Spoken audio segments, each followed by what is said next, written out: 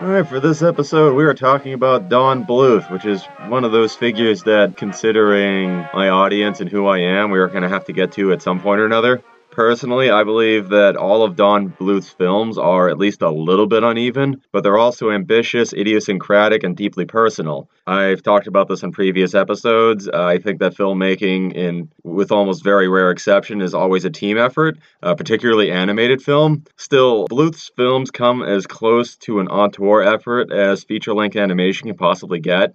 And for this episode, we're talking about The Secret of NIMH, which began Bluth's career as an independent filmmaker and challenged a creatively stagnant Disney, who held a near monopoly on feature animation since the 1930s. So for this, we're breaking down The Secret of NIMH, precedents that it broke, precedents that it set, and how it plays into both animation in the 1980s and beyond. My name is Ryan, it's a real deep dive. All right, joining me for this episode is my sister Cheryl. Hello, welcome back. Hello, thank you for having me back. Now, this movie was your pick. I guess we should start this off by having you explain why this film means enough to you for becoming the subject of this episode.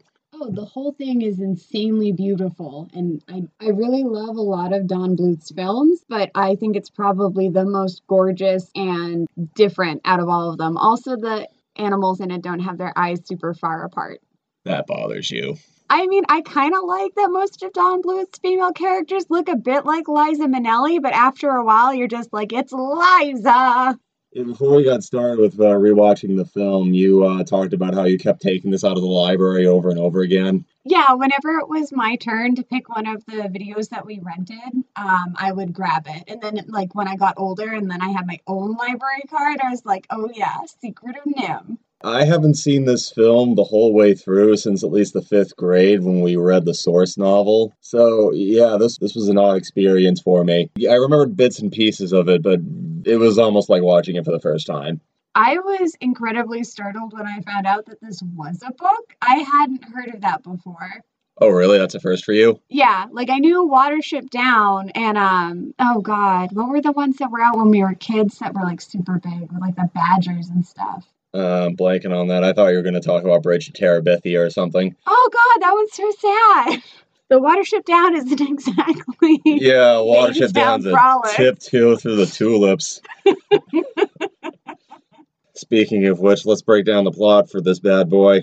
The principal character in The Secret of NIMH is Mrs. Brisby, a widowed field mouse who lives in a cinder block with her children in a field on the Fitzgibbons farm. It's a very cozy cinder block. It actually is about as cozy as a cinder block can get. She is readying her brood to relocate before the plowing begins, but her son Timothy has fallen ill. She consults Mr. Ages, a friend of Brisby's late husband Jonathan, and he diagnoses Timothy with pneumonia, cautions Brisby that Timothy will die if he is moved before he recovers, which will take about 2 to 3 weeks, probably well after plowing is set to begin. Now, on her way home, Brisby encounters Jeremy, a clumsy yet friendly crow. After basically appointing himself as Brisby's sidekick, the two of them narrowly escape Dragon, the Fitzgibbons cat. Jeremy wins Brisby over when she loses Timothy's medicine that Ages had mixed for her, but Jeremy manages to recover it. Incidentally, he didn't know that it was important. He just likes taking things because despite being a crow, he acts like a magpie. But also he was like, here, you dropped this, which was very sweet. He could have kept it. The next day, Mrs. Brisby discovers that Farmer Fitzgibbon has started the plowing early. Brisby's neighbor, Auntie Shrew, stalls for time by sabotaging the Fitzgibbons' tractor, but Brisby is aware that she needs to come up with a plan. She consults the Great Owl, who tells her to visit the rats living under the farm's rose bush. She is to seek audience with Nicodemus, the wise mystic who leads the rats. Jeremy escorts her by flying, which is not something she's crazy about.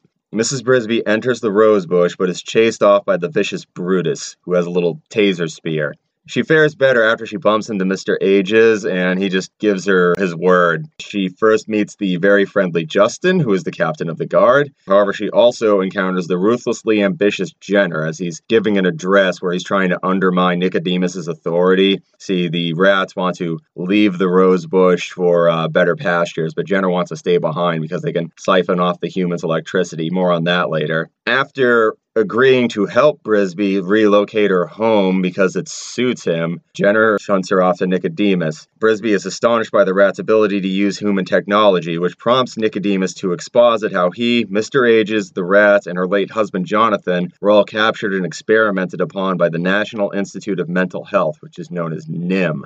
These experiments augmented their intelligence, leading to Jonathan spearheading an escape attempt. The subjects of the experiments also enjoy longer lifespans and a slow aging process. However, since they are now aware of human technology, they can't emotionally go back to just being ordinary rats, so they're just living in this rose bush, siphoning off human electricity, always under the threat of the humans discovering their capabilities and presumably destroying them. That's the secret of NIMH. Thanks.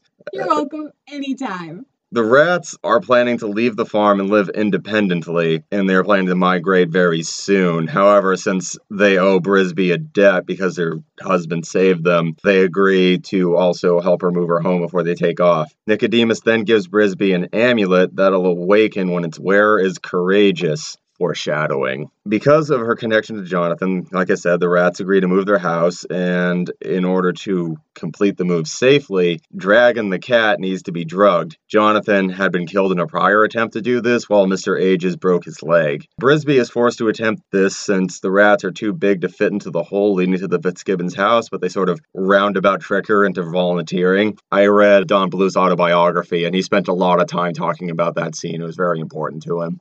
Mrs. Brisby does manage to drug Dragon's food dish, but she is caught by Billy, the Fitzgibbons' son, who wants a mouse as a pet and just sort of shoves her into a bird cage. While trapped in this cage, she overhears Farmer Fitzgibbons converse with the NIMH scientists over the phone. She finds out that the humans are wise to the rats' augmented intelligence and intend to exterminate them on the following morning. So she then sort of pushes out the little water feeder in the bird cage in order to tie some string to herself and scurry off to issue a warning. While this is going on, the rats are in the midst of moving the Brisby home with a rope and pulley system while the children are inside. Now, once again, reluctant to have the rats leave the rose bush and chance themselves in the great unknown, Jenner sabotages the ropes with the reluctant assistance of his accomplice Sullivan. This causes the assembly to fly apart and kill Nicodemus. Brisby arrives right after this happens and tells the rats what she's learned. This spurs Jenner to attack her and attempt to steal the amulet. Sullivan alerts Justin, who dashes to Brisby's assistance.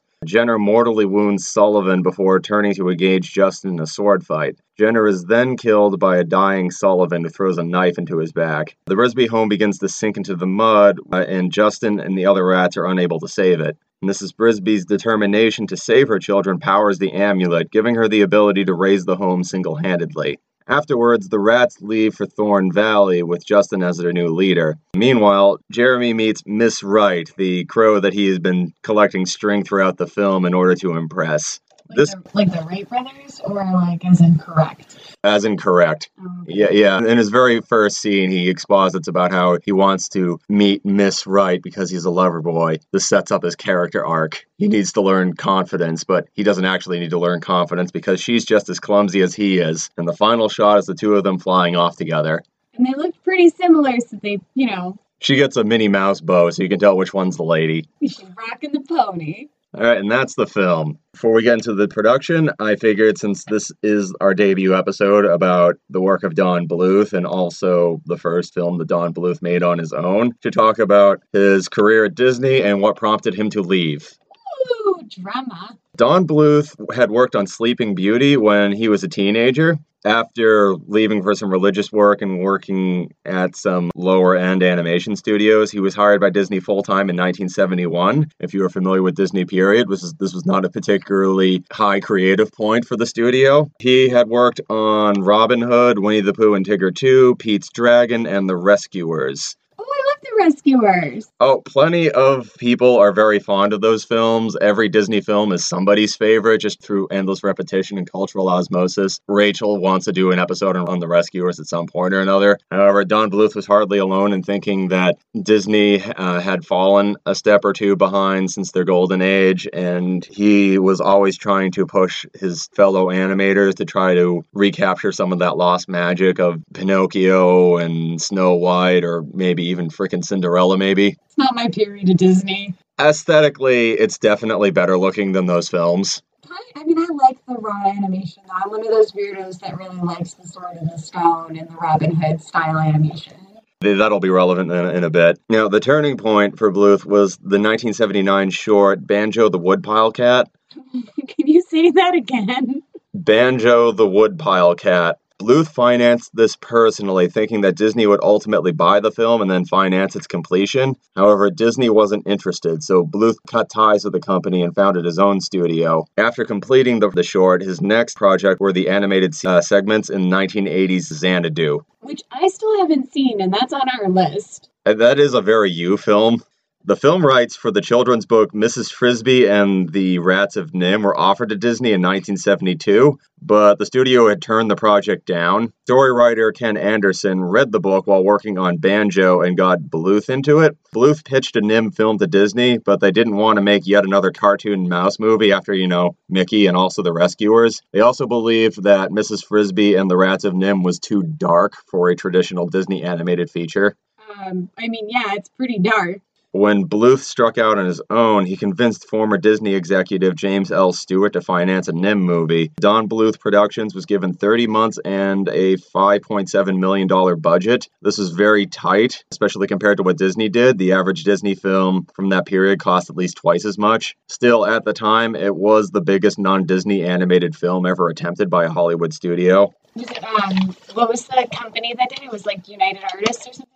United Artists eventually agreed to distribute the film after it was completed. It was made by Don Bluth Productions and then financed by a former Disney executive who, I forget the name of his production company, but yeah, whatever. While the film was being made, the budget was cut further. Bluth and producer Gary Goldman mortgaged their homes in order to pony up the additional $700,000 to complete the film. Crews worked 110-hour weeks. The staff was about 100 in-house animators, and then other aspects of the film were farmed out to about 45 people working from home. My wrists hurt just thinking about those hours. Holy moly.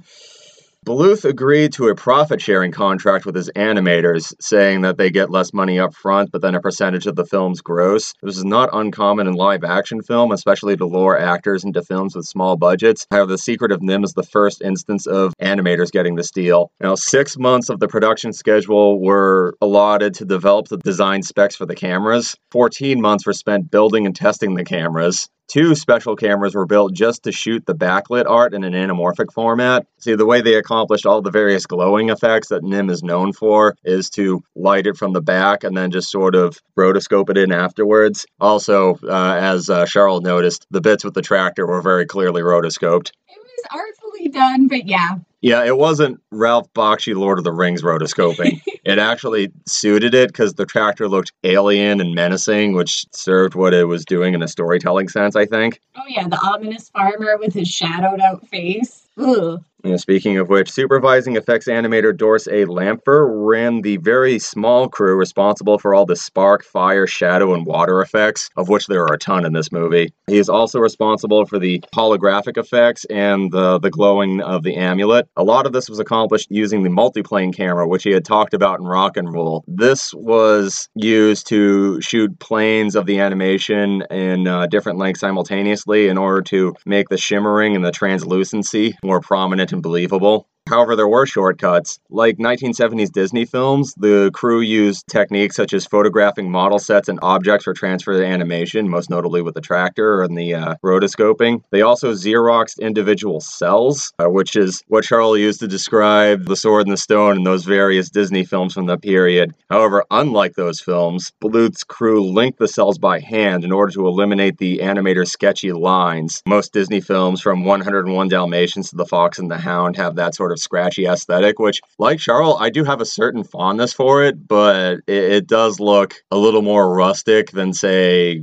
Pinocchio. A lot of people like the roughs, though. It's nice to see how the sausage is made. In that one aspect, most of the time, that's not how that phrase works. I was about to go into that.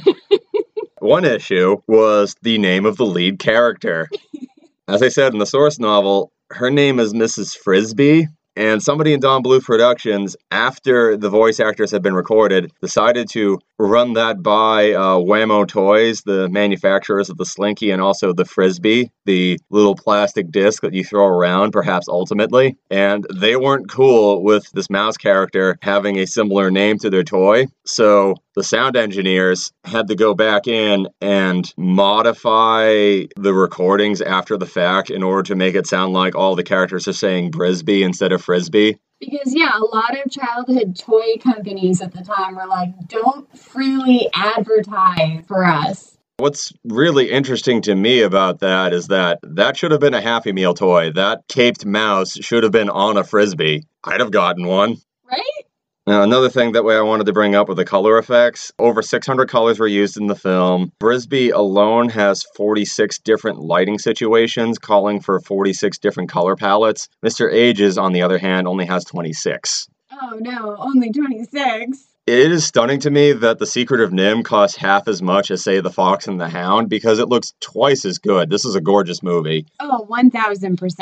I was really pleased that we were able to find the not, touched up version of it. And initially I was disappointed. I'm like, oh, it's going to be all grainy and gross. But then we looked at it and I was like, oh, no, this is beautiful. Let's stick with this. It looked like a VHS copy of the film, which does kick off our, millennial nostalgia fix. But as Cheryl pointed out, sometimes when they go in and fix the grain, they often smooth out a lot of the details that give character to the film. Recent restorations of The Little Mermaid came to mind. Oh, God, yeah, I have that version of it, and it really looks waxy and wrong. Also, I never fully saw that skeleton last time, and, now it actually does startle me. And I'm an adult woman. Before we go further, I should talk about the differences from the source novel in a little more detail. The first draft of the film, written by Stephen Barnes, was much closer to the book. For one thing, it included a rat named Isabella, who was in the source novel. She would have been Justin's love interest. So he's not, Pervin on the Widow? No, he's not Pervin on the Widow. He was supposed to have, a female rat that he was into. A second uncredited draft of the film would have implied that the rats were some kind of hallucination. Whose hallucination? Brisbee's. So she had, the knowledge and the courage the whole time? Yeah, it was like a wholesome Tyler Durden. Maybe she also had pneumonia.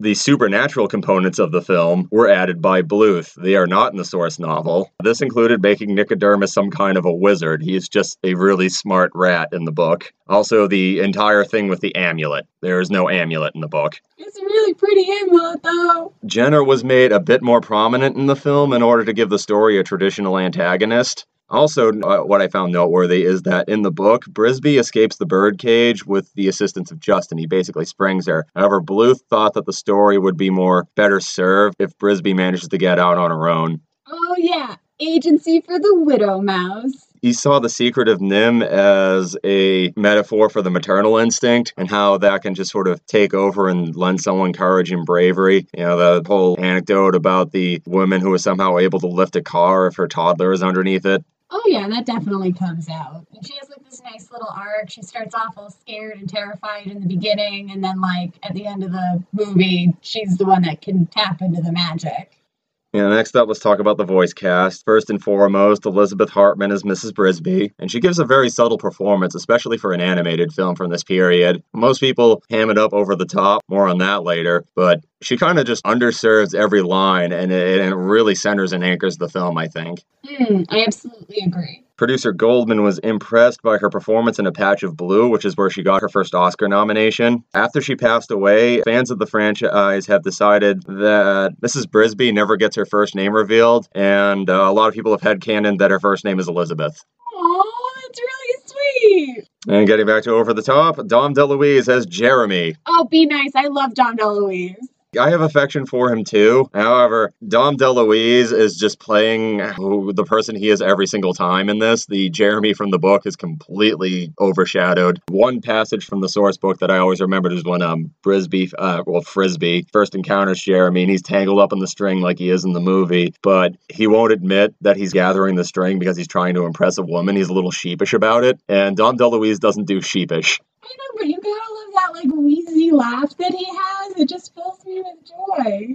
Bluth picked him because he liked his performance in The End, which is one of his Burt Reynolds comedies. I told you, it's just Dom DeLuise and Burt Reynolds. They gotta fill you with happiness. And they must have liked him in it because DeLuise just keeps showing up in Don Bluth movies. Yeah, isn't he the troll in a Troll in Central Park? He's a troll in Central Park. He's in the Fievel movies. He's in All Dogs Go to Heaven. He's in most of them. Next person I want to talk about is Derek Jacobi as Nicodemus. Producer Pomeroy liked him in I, Claudius, which is a BBC television film. He does have that sort of wizened stock character, I'm an old man with deep, dark secrets. He's just there to be an exposition fairy. As soon as he shows up, he starts explaining things to Brisby and therefore the audience. But, he's also talking to himself, when no one else is around. Yeah, he's in his, little scrying tablet looking at Brisby, and we were both thinking, oh, he wants her to come in. Why didn't he just tell Brutus, hey, let the cape lady in. Don't throw your spear taser at her. The magic old blind mouse covered in sores needs to have his fun. Yeah, that's fun. I assume they were warts, but yeah, I guess they could be sores. Next up, we have Peter Strauss as Justin. The animation team first noticed him in a production of Rich Man, Poor Man. I think he also has pretty much a stock role here. He's the handsome hero, and he's a little flirty with Brisby. Yeah. Yeah, well, when he's trying to, convince her, but not overtly, to volunteer to drug Dragon, he's a bit of a mac. Oh, yeah, and, when he's, leading them to the Chamber of Rat conference in Noon, too. He's all over there, too. What I thought was interesting is that after he, sort of wounds Jenner, he just turns his back and drops the sword and then just gives a speech to the other rats about how they need to leave and go to Thornhill, therefore giving Jenner enough time to sneak up on him with a dagger. He's going to be a great leader. Yeah, we'll get to that when we're talking about the sequel, because there is one. That leads us to Paul Shinar's Jenner. The staff picked him because they felt that he had a dark, powerful voice. Yeah, I don't really see where they're coming from there. He has a very shifty, sneaky boy voice. Yeah, he's no, Grinch or anything. Even the bit where he's having the sword fight with Justin, and he brags about how, yes, he is responsible for killing Nicodemus, but he's not Uncle Scar. He doesn't whisper it to him. He just yells it aloud so the other rats can hear him. He's like, let's say you do kill Justin. The other rats just heard you confess to slaying the leader. He hasn't been subtle at any other point in the movie. All the rats make the joke about that. So I don't think that he was going to have a successful coup anyway. One thing I wanted to point out is that apparently after Shinar saw the character design for his character, he asked to re-record several lines because he thought he could make it more appropriate to what the character looked like. And it is an effective character design, although you pointed out that his eyebrows did not obey any laws at all. Yeah, going back to the Grinch reference, they look like they can fly off his face. All right, then we seg into John Carradine as the Great Owl. This guy is a well-regarded character actor. He shows up in a whole lot of John Ford westerns. However, the Bluth crew liked him for his Shakespearean training. He did a whole lot of BBC Shakespeare films, which I think is just rather obvious the second you listen to his voice. This guy likes to project from the diaphragm to people in the back row. Oh, yeah. I remember I asked him, is that Leonard Nimoy? He's got such a booming, effective voice. He can let it go deep like Nimoy in some of his non-Spock roles. And moving on, Hermione Baddeley as Auntie Shrew. Baddeley had the most experience of anyone in the cast. She gets top billing in the roll call. And Auntie Shrew's pretty badass. She's the one that disables the tractor. Yes, she does. And she also just single-handedly ties up Jeremy the Crow when he goes over to babysit, which Brisby sent him on just to get rid of him. And, she thinks he's a threat. Baddeley usually played vulgar blowhards. She was character actress. That's kind of what she's doing here. This was her last film role. Shannon Doherty voiced Teresa, one of the Brisby children, and Will Wheaton was Martin, who's kind of the snobby Brisby kid. This is the first credited role for both of them. Aww. And one thing I found out that was very adorable is that Doherty, in order to get into her character, wore a little bow in her hair in the recording booth, just like her character. It kind of melts your heart a little bit. I'm a pro. Don't worry about it. Moving on to the music, this is the first animated film scored by Jerry Goldsmith, who, if you're a film music buff, you know him best for his work on the Star Trek motion pictures, as well as Planet of the Apes. Now, he tried to approach this like a live-action film because he didn't have much experience with animation, using lots of extended themes and structural development, string rounds underscored by brass, very traditional Jerry Goldsmith stuff. Also, this film is not a musical number of the ways that it's different from a typical Disney film, although there is one Paul Williams song. It's sung while Brisby is tending to Timothy in the first act of the film and is then reprised by Williams himself in the end credits. It's just kind of there. It could be lifted right out of the film, although Cheryl is a big Paul Williams fan, so just hearing his voice was enough. I mean, big surprise, we did Phantom of the Paradise. Yes. Goldsmith, however, was frustrated by animation having the limited ability to give him finished scenes for him to work off of. He was mostly given uncompleted roughs in black and white, and new footage was constantly presented to him with no immediate context for where it's supposed to go. So, in a lot of instances, he kind of had to wing it. In retrospect, he talked about how this helped him grow as an artist, and he considered this to be one of his best efforts. Oh, I like that a lot. Also, I like the, da-da-da, na-na-na, theme that he, slips throughout the movie. He does a good job with that. Yeah, it's a nice motif. The person responsible for adding the ambient sound effects was David Horton, who spent a year working on it. Goldsmith complimented him up and down, thought he did great work, just adding, splashing water and, humming animal background noises in ways that both contrasted and harmonized with his music in ways that he thought was effective for the storytelling. And it should also be noted that Goldsmith was so impressed by Don Bluth's professionalism that he introduced Bluth to Steven Spielberg, who produced An American Tail in most of Bluth's later films as well. Sorry, I used to have because that was my first movie. We went out to see Fievel Goes West. I believe the first movie I saw in theaters was Little Mermaid, but yours is Fievel Goes West, I think. Yeah, I was told that I was too young for The Little Mermaid. Because, that's a serious subject matter. All right, the reception of the film. Secret of NIMH was met with nigh universal acclaim from film critics. Lots of praise for the classically detailed animation and the willingness to stray from the Disney formula. There was some criticism for having an overabundance of superfluous characters. Jeremy, in particular, was the target of some scorn. Really? The comic relief? A bunch of adults didn't like the comic relief? Well, you pointed out that Secret of NIMH seems a little embarrassed by its comic relief character. They keep trying to find reasons to get rid of him. Yep, and then they shush him all the time. It's like, are you gone? Are you still here? He's like, I guess I'll go leave now. As Cheryl mentioned earlier, Secret of NIMH was picked up by United Artists, a branch of MGM. However, they barely promoted the film. They also tried to put it on a double feature with Tron, but Disney wasn't having that. Because those two that's definitely what I think of first when I think of Tron. Well, also, they tried to pair Secret of NIMH, Don Bluth's first post-Disney film, with a Disney film. And yeah, the executives at Disney were a little sore with Don Bluth for cutting ties with the company and taking a bunch of their best artists with him. Mm-hmm. For what really was the rusty dagger for this film was that it opened against E.T., and it was crushed. In some ways, maybe Steven Spielberg agreed to work with Don Bluth on An American Tail because, it felt kind of bad. I'm so sorry that I ruined your chances of success. The film ended up costing $7 million total. It made $14.7 million back, which is, more than doubled its production cost, although that doesn't factor in marketing. Still, that was seen as a significant underperformance. It was released on home video the following year, 1983, with a VHS copy retailing for $79. How the heck did our library get one?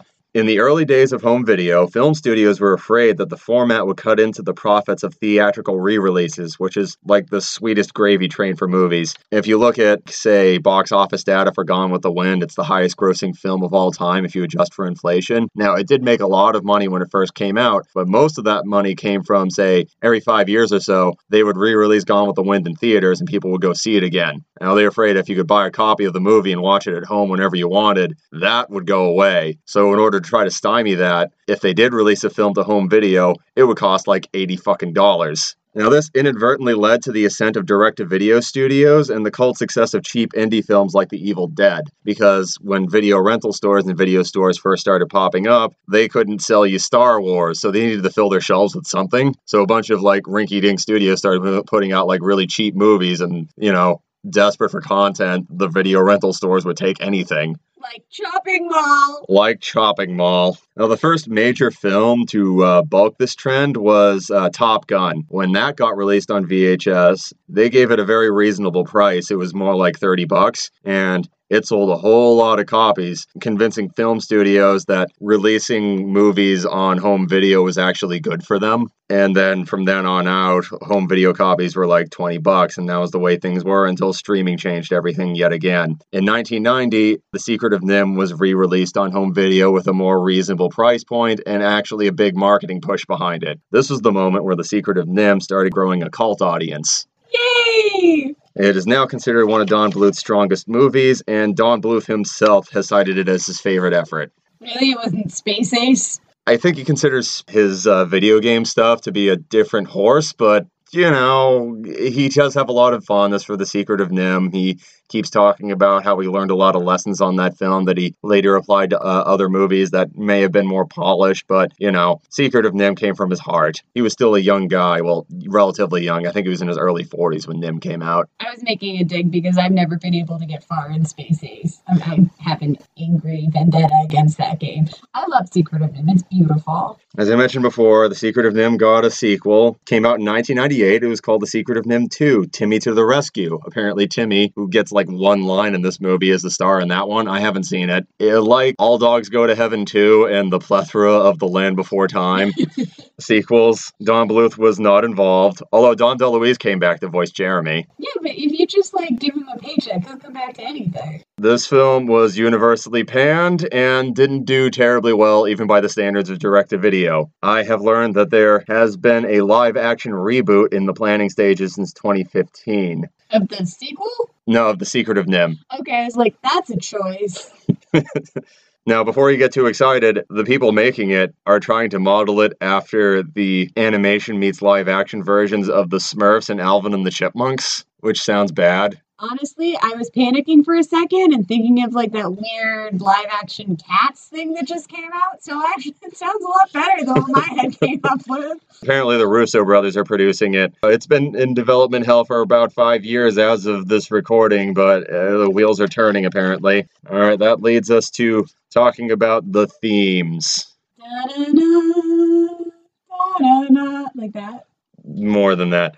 All right, first thing I wanted to talk about was the corrupting effects of civilization, which I wrote in scare quotes on my notes. The rats are given higher intelligence and a longer lifespan, but gave a sort of Pandora's box you have being kicked out of the Garden of Eden, especially in the Mark Twain version of that, because they have become dependent upon human technology, which is at the same time makes them vulnerable. Also, while this is briefly mentioned in the flashback scenes, it's a bigger deal in the book. They spend more time in the lab in the book, but the idea of all these animals being experimented on without consent, and you have this juxtaposition of, you know, sad monkeys and puppies and kitties, and they all get tortured by lab scientists. You know, we have better brands of shampoo, but at what cost? You know, like the little beagles. Oh, it hurts. Also, the lab was the part that gave me nightmares as a child. They're subtle and quick with it, but like 13 mice get sucked up into a fan. That's terrifying. Yeah, in the book, they spend a lot more time in that lab.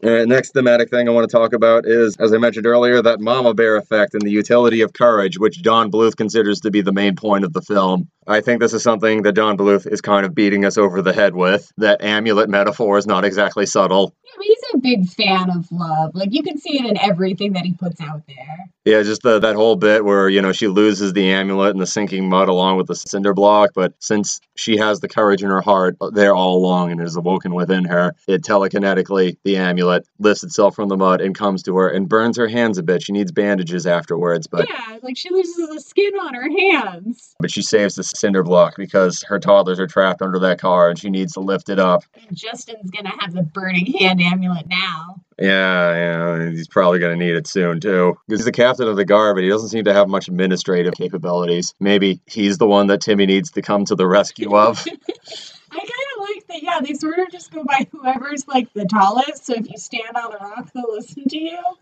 Yeah, Secret of NIMH and Invader Zim. Another thing I want to talk about was darkness in children's literature, because fairy tales started out as cautionary warnings. Don't wander off into the woods by yourself because either a witch or a big bad wolf will eat you. Stay away from the water. Do not accept strange fruit from strangers. Although this is undercut by the Disney version of Beauty and the Beast because that old witch knocks on the prince's door and asks for shelter and offers him a rose. And, in any other Disney movie, that rose would have been poison. Oh, You should have slammed that door in that bitch's face. Stranger danger, my parents aren't home, go away. But in that one Disney film, that ends up being the opposite of what you should do. Anyways, those gory Grimm Brothers cautionary tales were sanitized by Disney adaptations, which have become the cultural default through their omnipresence, which, in certain ways, I think it's fitting that Disney rejected the source novel, at least partially because it was too dark for them. And I do think that helps Don Bluth just distinguish himself from Disney right away. Another aspect of NIMH that I think distinguishes itself, getting back to the Mama Bear thing, is that, Mrs. Brisby isn't a young princess who is trying to find her way in the world. She's been around the block a few times. Her name is Mrs. Brisby. She's a widow. She has experienced pain and loss before we even meet her and has gone through a whole lot of stages. She's a pretty static character for the most part. I guess she learns to be a little braver, but from the beginning of the film, she's pretty much doing the necessary things to protect her children. It's not like she learned a lesson. Yeah, and then Jeremy refers to, he's like, you were young once.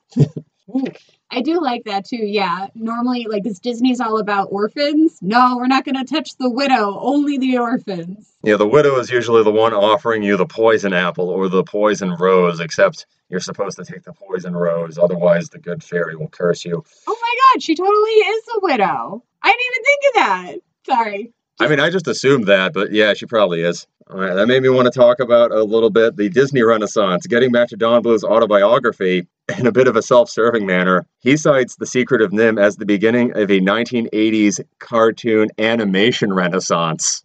Okay. Most cartoon geeks that I talk to cite it as the Disney Renaissance. Bluth wants to be more general. He wants it to include him, which I think is fair. I do think that Don Bluth's films throughout the 80s eventually pushed Disney to start trying harder. Oh yeah, they definitely scare people. I do think that The Black Cauldron, at least partially, from at least some of the people involved, was an attempt to emulate Bluth films, at least a little bit. I can see that. I can definitely see that. They didn't quite figure out what they were doing until The Little Mermaid, but yeah. Trailer Park Disney movie. That's still my favorite tidbit about that. And also, Disney went right back to, hey, let's have more cartoon mouse movies because Great Mouse Detective, less than 5 years after this. Ah, Ratigan! Best Disney villain mouse ever! Rat Mouse. Yeah, you were very disappointed that Jenner is more of a stock character and that he wasn't Ratigan, because he kind of looks like him. Ratigan would totally wipe the floor with him. And there'd be a song. This conflicts with the urge to see the history of film animation as the history of Disney, which it is fair, Disney is a major player on that board, and most everybody else was either imitating Disney or trying to run in the other direction, which is a form of influence in and of itself. I talked about that a little bit with Ralph Bakshi when we did Fire and Ice. That being said, I do think it's a little self-serving. I do think Bluth's ego is showing a little bit, because when The Little Mermaid had come out, I think it's arguable to say that Don Bluth had peaked as an artist. I mean, Becky will strangle me because she considers Rock-a-Doodle to be one of the greatest films ever made. Cheryl made a face. I didn't, Becky. You heard nothing. You heard no expression. I guess A Troll in Central Park is somebody's favorite movie. Actually, yeah, my grade school best friend was obsessed with it. I had to see that movie a bunch of times. And I do give Titan AE an A for effort, and I don't think Don Bluth's career should have ended with it. Isn't he trying to do something now? Oh, he's been trying to do something for 15 years. I hope he does. He's in his late 80s. It would be nice if he could end his career on a high note. That would be lovely. That would suit my millennial nostalgia heart, but it doesn't seem super likely. Well, I hope so, because I do think he influenced a lot of young artists. Despite that crack about his ego showing a little bit in that passage in his autobiography, he seems like a super sweet guy. He's very encouraging to younger artists. Everyone who worked with him talks about what a wonderful, caring, influential mentor he was to them. And I do think that Don Bluth made animated filmmaking a better place for his efforts within it. I do think that he upped the ante and pushed everyone to be better than themselves. And I usually have at least one or two snags in anything he made, but he always swung the bat. Oh yeah, and he definitely has that Chuck Jones touch where everything he puts his hands on looks fucking adorable. And the fact that nobody could make All Dogs Go to Heaven except Don Bluth, that is a very unique film. And he made it so so charming. Like, even as an adult, knowing better, watching it, like being like, oh, that woman's litter is entirely different dogs. Like, you're just like, it's still cute though. Still cute. Well, that's the entirety of my notes. Is there anything about the Secret of NIMH that I haven't brought up yet that you would like to mention before we close out? The fact that all of the characters that have fur that moves and is affected by elements in the movie, blow my mind, even as an adult. Those 110-hour work weeks went to something. Ugh. Okay, and if that's it, that is another episode in the can. Thank you for listening. Join us next time for another one.